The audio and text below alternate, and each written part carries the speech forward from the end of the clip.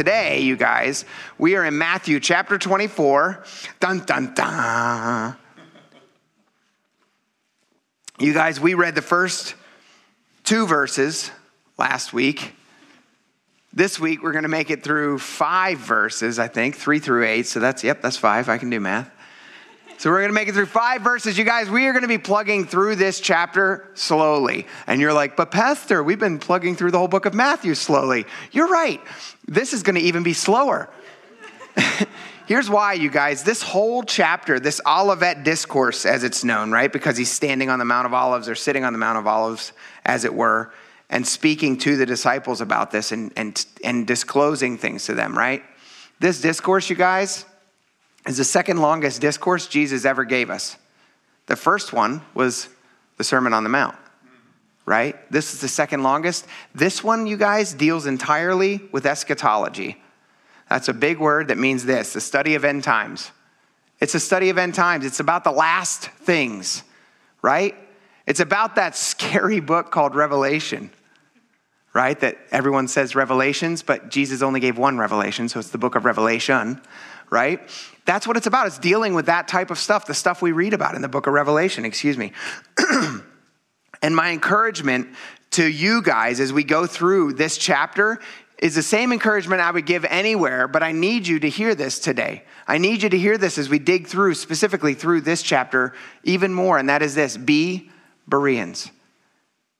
For those of you that maybe don't know what that means is this, right? Paul was going around and he was speaking to all these different people in the New Testament, and he came across these people from the place called Berea. And we know about them only because he said, I commend these Bereans. Why? Because they heard what I said, and then they went to the word and they dug it out and they figured out for themselves, is this true or not?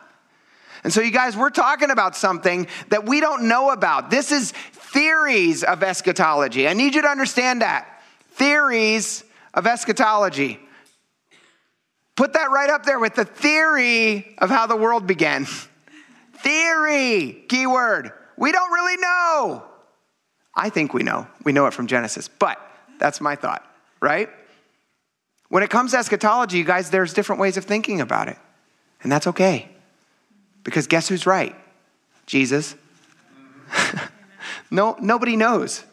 We have ideas, we have theories, we have thoughts, but I want to encourage you guys, be Bereans, study the word, pray and ask God to reveal to you what you're hearing and what you're reading. And then, listen, recognize that there's nothing in this section that we're going to read that is salvific. There's not one thing that we're going to come across that affects whether or not you are saved or not.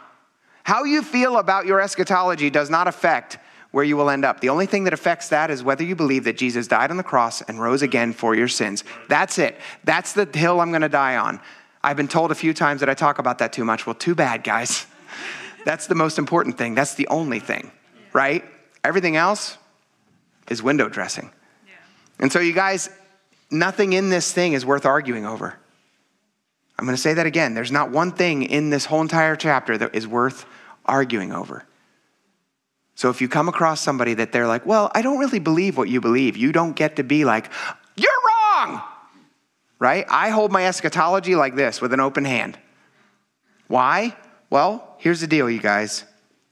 There's these 3 different ways, main ways that I'm going to look at of looking at it. But can I say this? Here's the deal.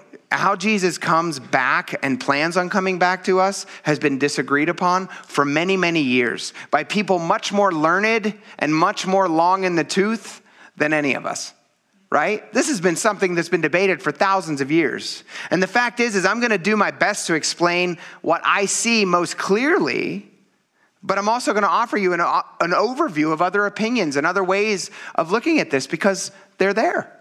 And there's people in this congregation that hold differing opinions from me, and that's okay, right?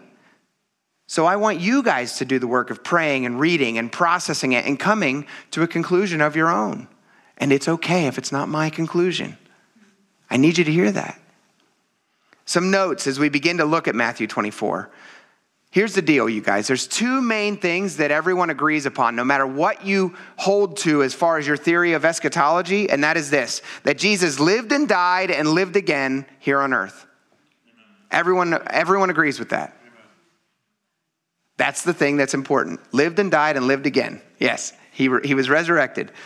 And that Jesus will return to earth someday in the future. Everyone believes that. There's not one eschatological theory that doesn't hold to those two main things. So there's kind of three main camps for interpreting this chapter. And you're going to see a chart up there that is very hard to read, and I apologize. So we're going to talk a little bit about it. These three main camps, there's the premillennial view, which are the blue and the pink. And you might be like, wait, that's one view. You're right. That's one view that has differing opinions about when the rapture is going to happen or if the rapture is going to happen exactly. Right? So those top two, I tend towards the middle one, the pink one there. The pre-tribulational, dispensational, premillennialism. Say that fast 3 times. What does that mean?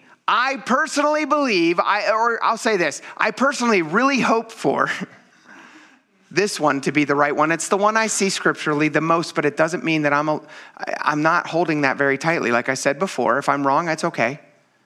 It's the idea that we're in this phase now where we're waiting for Christ to return like a thief in the night and to take us away in the rapture, the church, those that are saved, and those that remain will live here throughout the tribulation period, 7 years, okay? And during that period, then, there will still be people that come to the Lord. They're still going to be coming to the Lord, and there's going to be a huge Jewish revival. There's going to be all these things that happen during that time, and that's the way I view things, and that's something that's widely held, okay? And so then Jesus is going to return, and he's going to actually step foot on earth. The Battle of Armageddon is going to happen. All these things are going to happen, and then he's going to set up the millennial reign, which is a literal 1,000-year reign, and at the end of that 1,000-year reign, there'll be the last judgment, right? The great white throne. So that's happening. That's my view. I'm not going to go into the blue too much. Basically, they think we lived all the way through the tribulation. The church lives all the way through the tribulation. Then the rapture happens. Then the millennial kingdom. So that's a little bit different, but essentially the same thing. There's also one that's not represented there, which is mid-trib, which says that we go halfway through the tribulation. And then before the great wrath of God, right before the great tribulation, we're raptured then. Do you know what I don't know? Is when and how. Nobody knows. So that's just one theory. There's another theory up there, right, called the post-millennial view, and that's in yellow.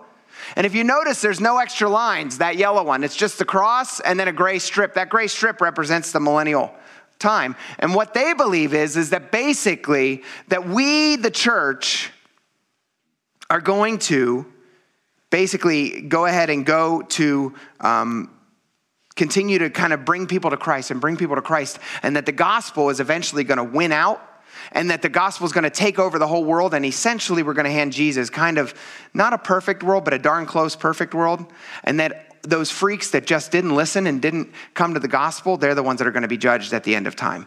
And so that's the post-millennial view, which is why there's no extra lines in front of the millennium, and we don't really know what the millennium looks like because we're not going to know when it is, right? But then at the end of that, he comes and that's it. Personally, you guys, that's the hardest one for me to see.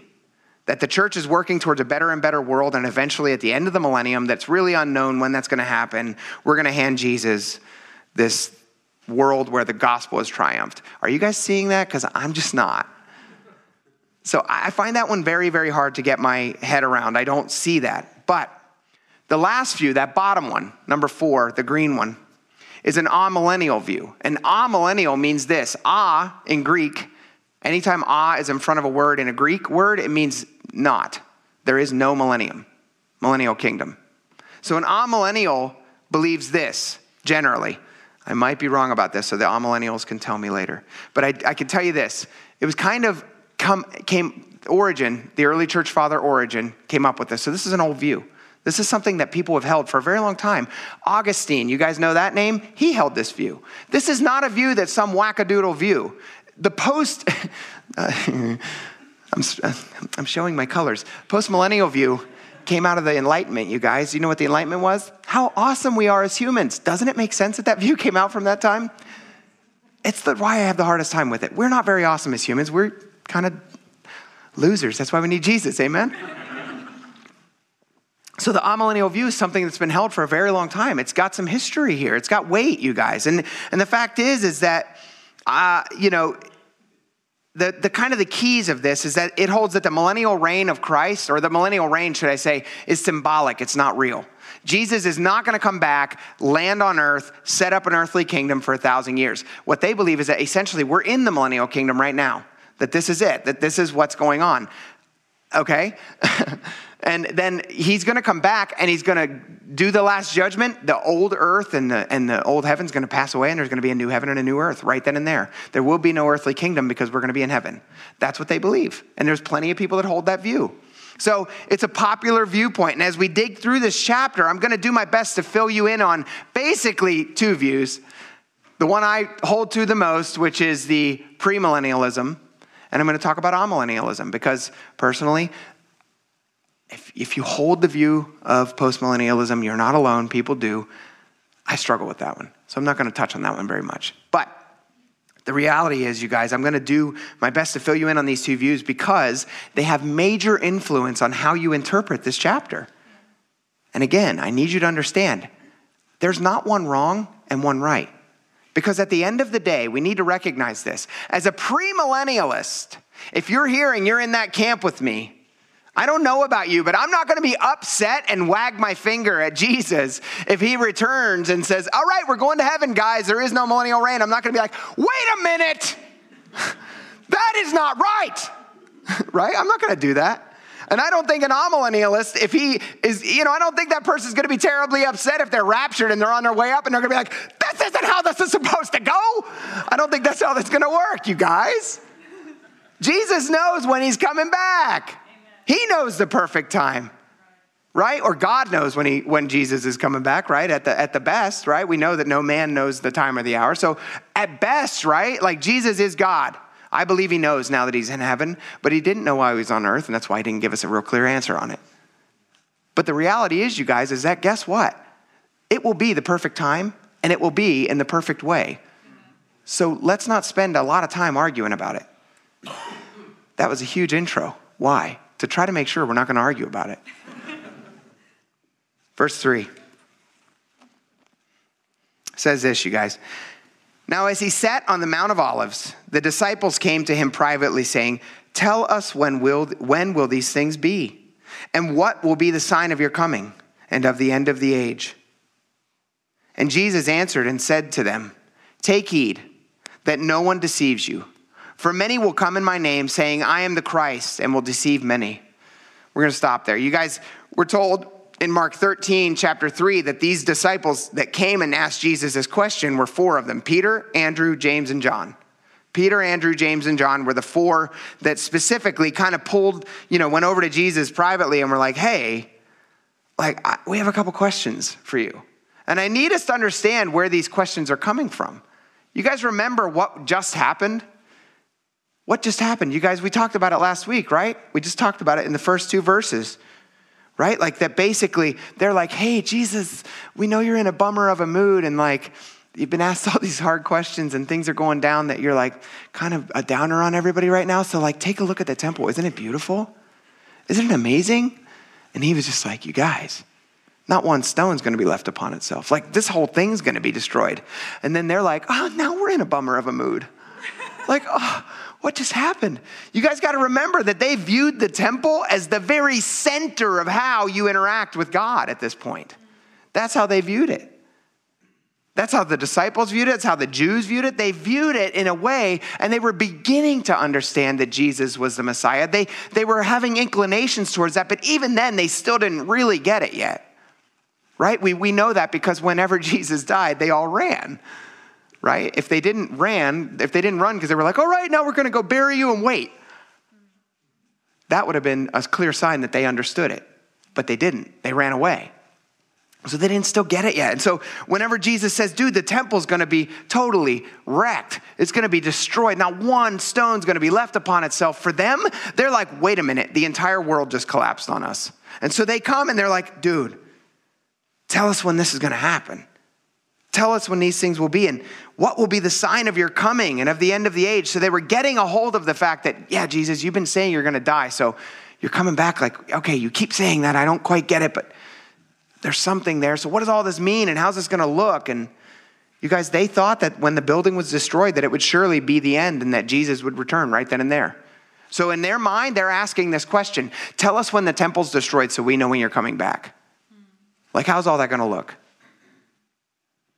Also, keep in mind that Jesus had just thrown them for this loop, right? That everything had just been destroyed in their world. This catastrophic news that the temple was going to fall apart. And so they ask really two questions. Some scholars believe three. They try to split the end, right? And I'm just going to read it again to you, and you can pick for yourself whether you think it's two or three. What will these things be is the first question, right? When will these things be? Forgive me. And what will the sign of your coming and the end of the age? What will be the sign of your coming and the end of the age? Some people say, what will be the sign of your coming, question mark, and what will be the end of the age, question mark, and they separate those out. What's the answer there? I don't know. You guys got to understand, if we want to get really deep in the weeds, which we don't want to take too much time, but in the Greek, this stuff's hard to translate, man.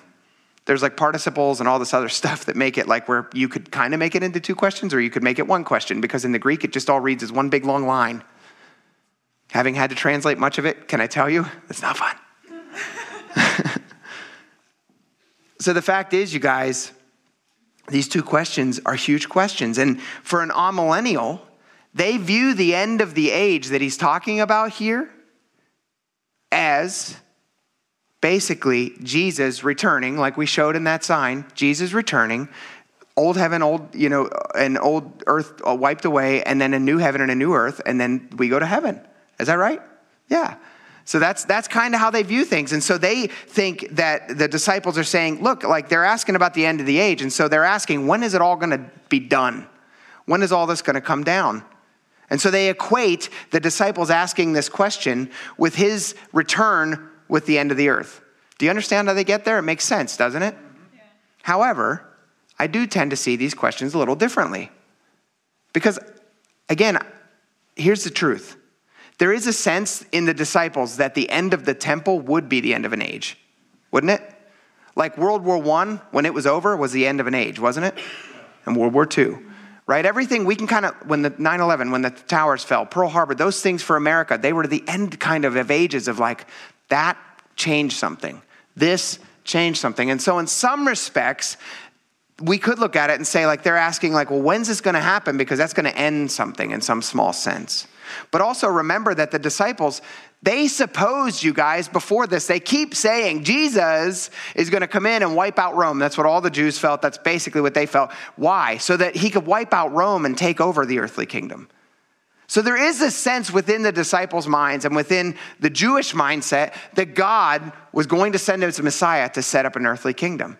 Now, which one's right?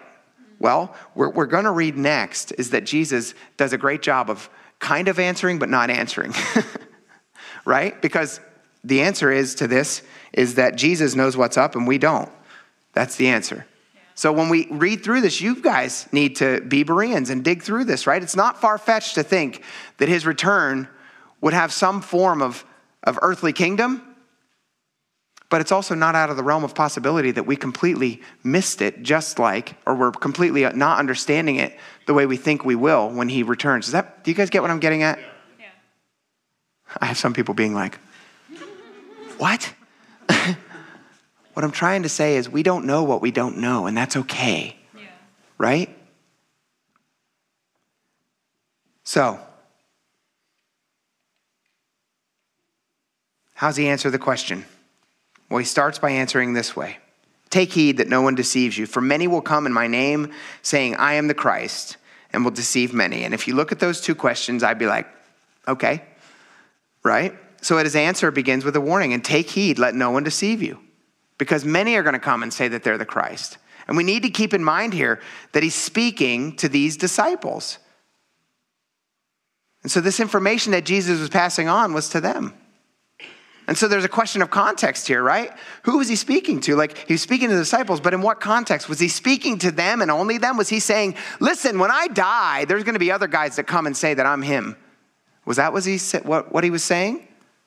Or was he speaking more generically and long-term, kind of a brushstroke of like for us to read this and say, hey, take heed, because there's going to be people that come and say that I'm the Messiah? Well, I think the answer is yes.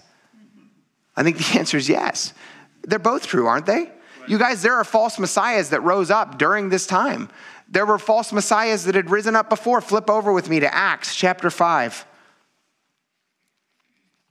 Acts chapter 5, verse 34. This is after Christ had been resurrected. He's ascended to heaven. And then the disciples, they're out there, they're doing their thing. The apostles are telling everybody about Jesus and they're doing their stuff and they keep getting arrested and stuff keeps happening, right? And so here they are before the Sanhedrin. And this is what Gamaliel, who is a very wise Pharisee, said. In verse 34 of chapter 5 in Acts, it says this: Then one in the council stood up, a Pharisee named Gamaliel, a teacher of the law, held in respect by all the people, and commanded them to put the apostles outside for a little while. And he said to them, Men of Israel, take heed to yourselves, what you intend to do regarding these men. For some time ago, Theudas rose up, claiming to be somebody. A number of men, about 400, joined him. He was slain, and all who obeyed him were scattered and came to nothing. After this man, Judas of Galilee rose up in the days of the census and drew away many people after him. He also perished, and all who obeyed him were dispersed. And now I say to you, keep away from these men and let them alone. For if this plan or this work is of men, it will come to nothing. But if it is of God, you cannot overthrow it, lest you even be found to fight against God. Y'all, we are reading this today. That should give you a little insight that this is of the Lord. Amen? So there were these false guys, false messiahs rising up even before Jesus was there and after. But it doesn't mean that this is only them. Don't we have false messiahs? Don't you guys know of any? I've got two in my mind that I looked at. And I went down a little bit of a rabbit hole. And I was going to put pictures up. And I'm kind of glad I didn't, because it was a little disturbing. You guys old enough to remember Jim Jones? Yeah. That's where we get the phrase, don't drink the Kool-Aid. By the way, it was Flavor Aid, not Kool-Aid. Poor Kool-Aid. Over 900 people drank cyanide-laced Flavor Aid and died. Why? Because this guy said he was the Messiah. Over 900 people, 300 plus kids. Kids. What about David Koresh? Found a quote from David Koresh that says, if the Bible is true, then I am Christ. That's scary. And yet, people died with him. Those are just two examples, you guys. There are people nowadays, there are plenty of other people that I didn't mention. There are people that we probably just don't know about yet, that have some weird cult out in some Timbuktu, Utah or something, right? Oh. My daughter lives in Utah. Our daughter lives in Utah. She'd be like, you jerk. You guys, we can look all throughout history and see people that have claimed to be Jesus or Jesus reincarnated or just the Messiah. And Jesus is warning us here, hey, look out for that, right? It's for them and it's for us. We need to look out for that. Let's keep reading verse 6. And you will hear of wars and rumors of wars. See that you are not troubled. For all these things must come to pass, but the end is not yet. For nation will rise against nation and kingdom against kingdom. And there will be famines, pestilences, and earthquakes in various places. All these are the beginning of sorrows. All these are the beginning of sorrows. You guys, he says, you will hear of wars and rumors of wars.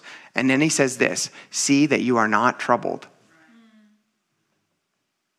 I don't know about you guys, but there's a great deal of rest to be found in that little statement right there. Isn't there? There's a great deal of rest. We can look at that. We can see it. And we can see that, listen, humanity, they're going to continue to strive and fight with each other. Yay. It's another reason why I just don't hold to that post-millennial view.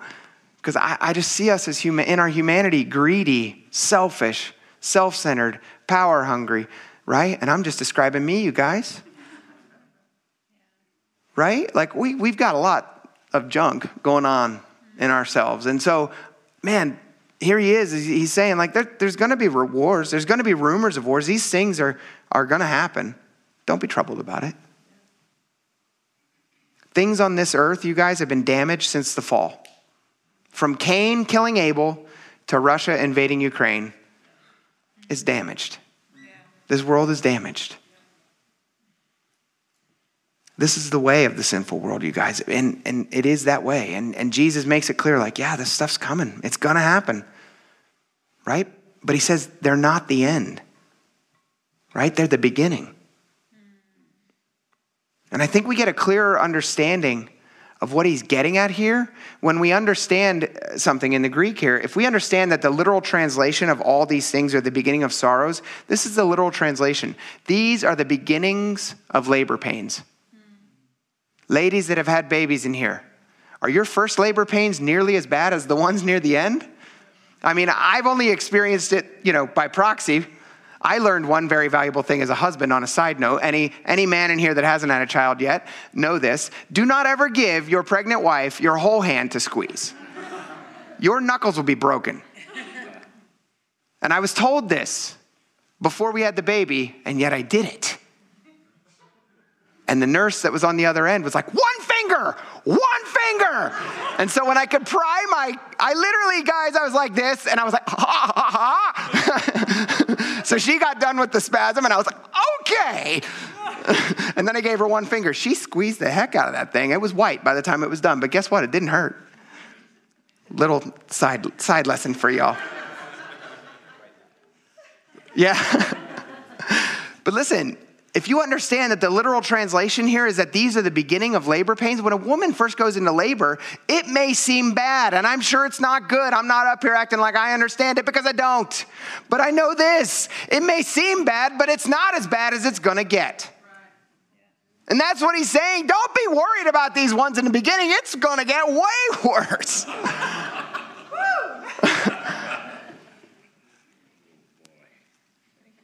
So don't be freaked out and scared at the beginning of labor pains. And the reality is, and I want to encourage you guys in this because, listen, yes, I do think there's value in kind of examining the times. We're told in Scripture, like, keep track of what's going on, but don't put so much weight on the fact that you're like, Russia's invading Ukraine. That means this, and that means that, and then this, and then that, and then this. And you've played a whole chess match in your head of how God's going to do it. And you're like, what? Because I'll be honest, just looking back through history, I would have thought that everything was coming to an end in World War II, and it didn't. I mean, just being real. I would have thought that the world was coming to an end in a lot of different times throughout history that it didn't. And so can we just trust that God knows what he's doing? And can we also take Jesus' word seriously here where he says this, see that you are not troubled. Don't freak out about it. Now, I need us to understand something. I don't know about you, but I believe it all makes sense what he's saying here, that there's going to be this groaning, this thing that's happening, famine, pestilences, earthquakes in various places. The truth is, you guys, we as humans have been in conflict ever since the fall. The earth is groaning for a return to perfection. So it seems obvious to me that earthquakes are getting worse and that everything's kind of falling apart. And yeah, maybe, listen, I'm not here to try to act like I'm a scientist and I understand everything. I'm not acting like that, but I'm like, yeah, maybe we did have a part to play as humans because our sinfulness has ruined this earth. That could be true. But the reality is the earth is groaning to return to perfection. I believe that with all my heart. The earth was like, dude, we were good. What'd you do? Right? And then we pollute it more. And then they're like, what are you doing? But the fact is, you guys, it seems obvious to me that there's going to be wars, that we're going to continue to see that until Jesus returns. The earth is going to get worse and worse and worse as time continues. But here's the other thing. Our human condition is getting worse. You guys know that our DNA started out perfect? Yeah. Think about that. God created our DNA. Before scientists knew about DNA, it was already there. God created it. Perfect. So I want us to process this thought. We started out geniuses. Think about that. Adam lived a good long time. He named every animal. He did all these things. That took somebody with a big old brain. That one's a cow. That's a camel. Why? Because it's got a long neck. Why does that mean? I don't know. We started out geniuses, you guys. You know how much of our brain we use now? Not much. I think Albert Einstein was quoted as they did tests on his brain and stuff, and they say that he used 10%, which was more than we do. 10%, you guys. And he was a genius by our standard, right? The guy was amazing. Now we have Google instead of our memory. And there's a lot of people, and some people maybe even here, hopefully in their past history, that bake their brain with whatever drug or alcoholic beverage they enjoyed. We do everything we can to ruin this thing. And it's getting worse. Generation by generation by generation. You guys, I know you're encouraged. But the fact is, can I say something? Here's what he's saying. He's saying, don't be troubled by this. All these things must come to pass, but the end is not yet. And he talks about all these things, and he says that they're the beginning of the sorrow. But the reality is, you guys, here's what he's really getting at. We need to not give up. Why? Because we have hope, Christian. If you're here today and you believe in Jesus, you have hope. And I don't care what your eschatological position is, because all of us believe that he is returning. Right. Do you understand? There's hope. There is a hope here. And so I want to encourage us. We need to keep praying. Right now, we need to be praying for the Ukrainians that are in harm's way. We need to pray for the Russian soldiers. We need to pray for the Ukrainian soldiers. We need to pray for Vladimir Putin. And we need to pray for that guy that runs Ukraine. Can't remember his name. Oh, Lord. That guy. You guys, we need to be praying for these people right now, because guess what, you guys? We don't know what's around the corner and who else is getting ready to fight it. We don't. We need to pray for our leadership. I don't want their job. Do you? No. The fact is, you guys, the church should never give up or throw in the towel, because Jesus isn't back yet. Amen. Period. And so if you're here today and you're a Christian, can I just tell you, keep praying, keep pressing in, keep telling about Jesus, telling people about Jesus. Do it. Don't stop until the day that the trumpet blows and we're raptured, or the day that he just returns and sets foot on earth and we all go to heaven, or the day of however that looks. Keep praying. Amen. Keep telling people about Jesus. Keep pressing in. That's what matters. So you guys, that's all the further I wanted to get today. I'm doing really good on time. That's because my conclusion is 100 miles long. You said, uh-oh, that's me. The reality that Jesus is laying out here is that things are coming to an end, period. There will be an end, you guys. If you're here today and you don't know Jesus yet, I'm going to encourage you once again, you guys. Listen, Jesus wasn't messing around.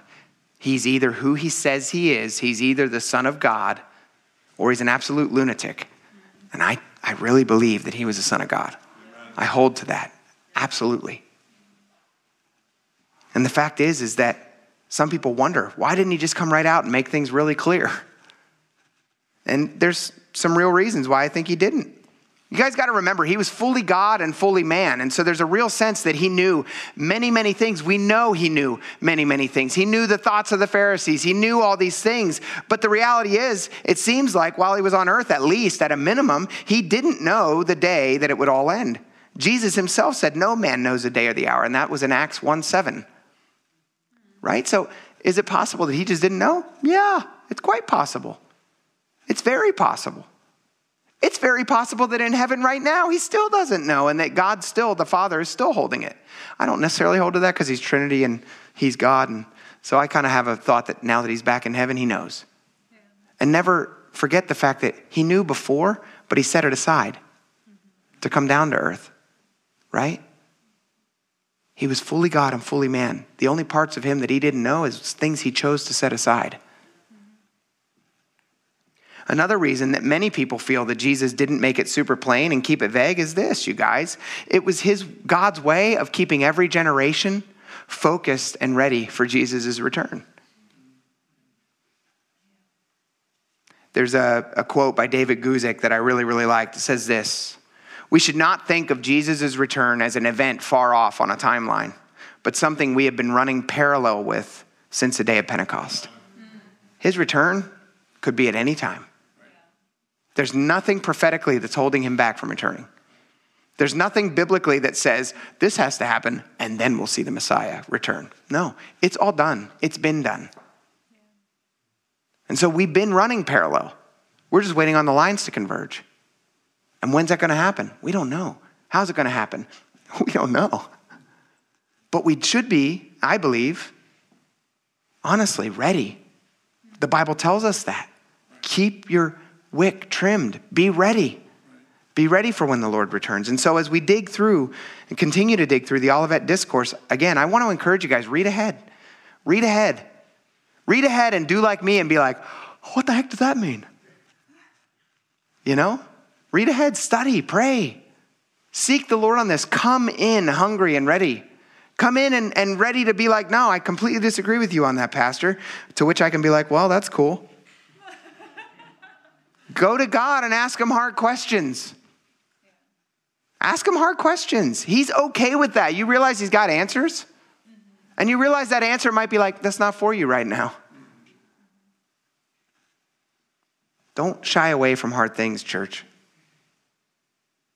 Don't shy away from hard things. But also remember, this passage has been debated for thousands of years. Thousands of years. And the end result, you guys, of these different views, the end result of what we see with these different views that people kind of have come up with is this. The end result is that Jesus is still returning. No one disagrees with that. Yeah. That's the thing that matters. So the question I have for each person that each person that is here is this. Are you guys ready? Are you ready? Accepting the work that Jesus did on the cross and his resurrection, to be honest, is the absolute easiest process that anyone has ever asked anyone of. Does that make sense? You guys. It's the easiest thing in the world. You accept a free gift that was given to you. All the hard work, he did. He had his flesh ripped off. He had his ribs shown. He was nailed to a cross. He drowned in his own body fluid. He died for you and for me. He did all that work. And the only thing he says is, accept it. Accept that work. And the fact is, it's the easiest thing, but for many, it's the hardest thing to do. Why? Because it means that you're not the God that you thought you were.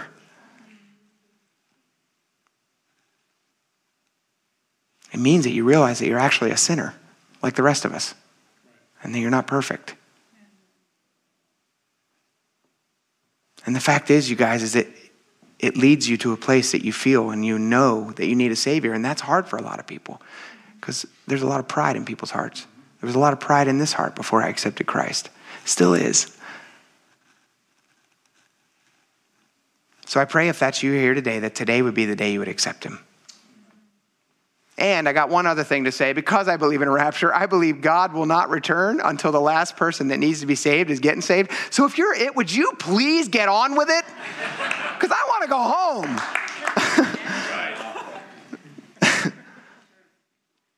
Christian, this whole passage, the stuff we're going to keep reading, it makes me ask you a question.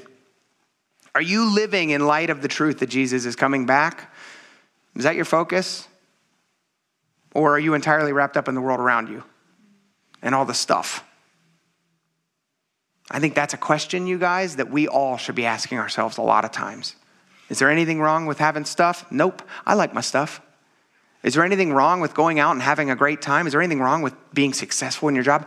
None of those things are wrong, but if they're not bent from the perspective of this, what does this mean, Jesus, and how do you want to use it? Then I feel like you need to ask yourself again, why am I doing these things? What's the point of all this?